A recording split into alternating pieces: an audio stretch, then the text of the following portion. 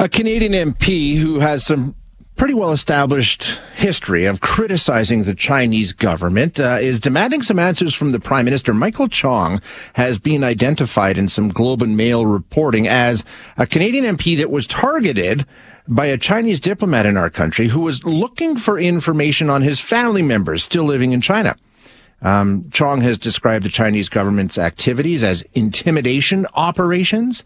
He wants to know why the Prime Minister's office didn't tell him what they knew about this situation back in 2021. They say, well, you know what? We didn't know about it. So, okay, information like this, where does it come from? How is it handled? Let's get into it. We're going to chat with Mubin Sheikh now, who used to be an undercover agent with CSIS and the RCMP, and he's a professor of public safety now at Seneca College. Mubin, thank you for joining us. I appreciate your time as always. My pleasure. Thank you for having me. So this document that the Globe and Mail was reporting on, it talks about an unnamed Canadian MP and an effort to gather the info on his relatives in China. From your experience, what kind of information would they have before they would even produce a document like that? I mean, they'd have to know pretty well that this kind of activity was happening, right? Yeah, absolutely. I mean, the MP Chong himself, he said that he did receive defensive briefings previously. And, I think what at least the CSIS line is, and it makes sense, their line is that, it didn't meet a threshold that would require us to inform the Prime Minister. And what they mean by that is where the interactions with someone's family or, a staffer or something, it's beyond what is par for the course. Par for the course means you should expect, if you're a family member of a high-profile diplomat, especially in a country that's being targeted by China, your calls will be intercepted. Your emails will probably be pilfered through, probably your garbage too. And part of the defensive briefings is they will tell the individual that, look, there are certain things that you should do and should not do. And one of the should not do is obviously communicating government information over, private networks or public networks, or government information over emails or other public platforms. So it just seems that it didn't reach that level that would have been required. Something like if they were physically accosting the person, if there was a very overt obstacle and obstruction from the government, that would definitely warrant that to be escalated to the upper levels of government. In terms of naming the target or the Canadian MP who's being, wrapped up in all of this, would that be something that would be kept out of this kind of a document? Like the Prime Minister and the Public Safety Minister both say there was no names. We couldn't have told you because we didn't know it was you. Would there be names attached to something like this, or would it just be general, vague? No, they would not be general and vague. It would be specific. Okay. And so what that tells me is that it's possible that in a later reporting that name was just taken out because they're just trying to make a general, let's say, threat analysis. But definitely somebody whoever was working the case, names are mentioned, but then they're just later, like I said, they're either redacted or just removed. So I would say that it's not just a general thing. It's very specific, and not surprising whatsoever that it would be as specific as MP Chong. Right.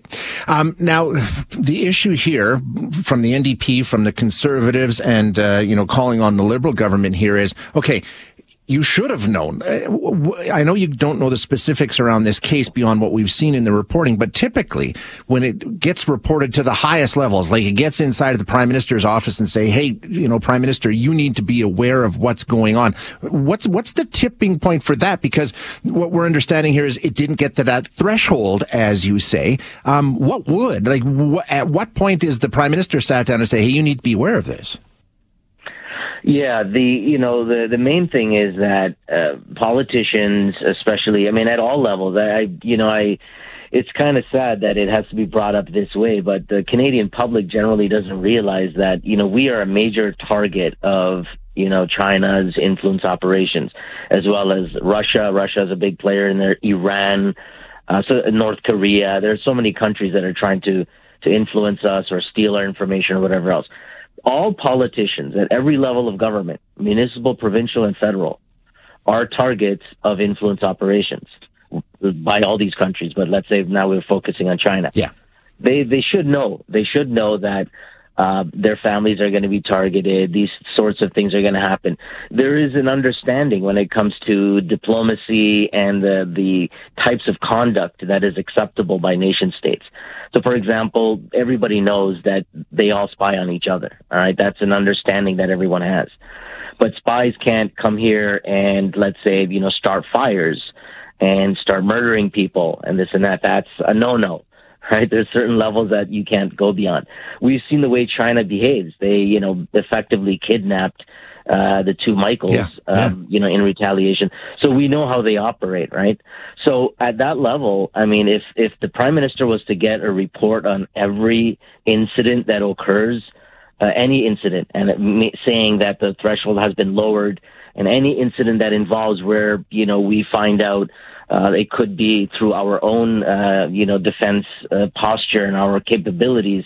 If we discover that, the Chinese have put an intercept on MP so-and-so's grandmother, right? I mean, if that is something that the Prime Minister needs to know about, well, then it's just going to create a whole new, pile of information, because that sort of stuff is happening all the time. So it's an ongoing threat assessment then, and that's what CSIS does. They take a look at it and say, okay, this needs to get escalated and pushed higher up the chain, and the other stuff is just, well, this is the way that it goes. So from what we've heard with what surrounded Michael Chong here, is this kind of the kind of thing where you would typically assume, well, this is what goes on. This isn't the kind of thing the Prime Minister needs to know about? Yeah, that's exactly my position too. It's just that it depends on what that level of interaction is. If it was to escalate, and let's say they were, they arrested the aunt of the MP in question, right? That would definitely need to get elevated, because that becomes a political issue.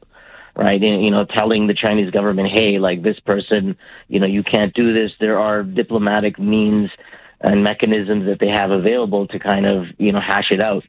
But below that, I mean, every act of, let's say, intercept. And again, the report doesn't say what kind of targeting.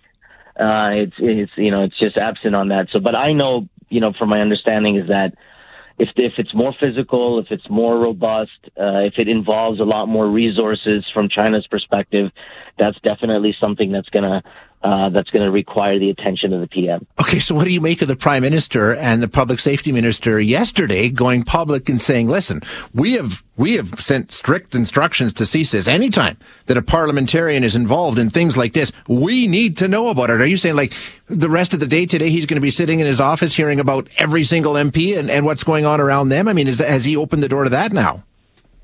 Yeah. Well, what this has done is, I mean, with this direction, it will now it will basically let CSIS know that, listen, all that information that is collected, on MPs and their families, etc., which CSIS has, he's just basically saying, look, I want this in its own folder. So that's gonna create a reporting mechanism. That's gonna require more eyes, on this file, just to kind of keep track of what the level of threats are. And maybe at some point, the government will, let the public know that, like, these are the sorts of things that occur in these countries, and this is how family members of politicians are being targeted. And if they're open about that, well, then it lets, other MPs and just regular citizens realize what we're up against. Where does this fit into the whole foreign interference in terms of the things that we've heard about that are troubling and concerning, and the activities the Chinese are undertaking? It sounds to me like, for you, somebody who's been in this world before, this is par for the course. This doesn't necessarily rise to the level of some of the other things we've talked about. Yeah, I mean, the Communist Party of China has been attempting to influence Canadian politics and politicians and other, industry officials for decades and decades. This is something that they do. I mean, and they don't just do it to us, they do it to everybody else. They have an incredible machinery when it comes to surveillance and all those sorts of things. So it's very easy for us to be compromised. Because we live in an open society, you can have a businessman who opens a front company, and what politician is going to know that, this guy that I'm shaking hands with and who's promising to give me, $20,000. How are you going to know that this person is an agent of China? Right? It's impossible unless you do, a lot more stringent background checks. But, politicians, we have a very open system. And so it's very easy for us to be compromised. And I think the Chinese know it, right? The Communist Party of China, they know that we're very easily can be compromised. So it's nothing new. But, it is important for the rest of the public to realize that, listen, there are adversarial countries out there that are looking to influence us, steal our information, steal our technology, even personal information. Yeah, and we're becoming very well aware of that over recent months. Movin, always great insight. I really appreciate you being here.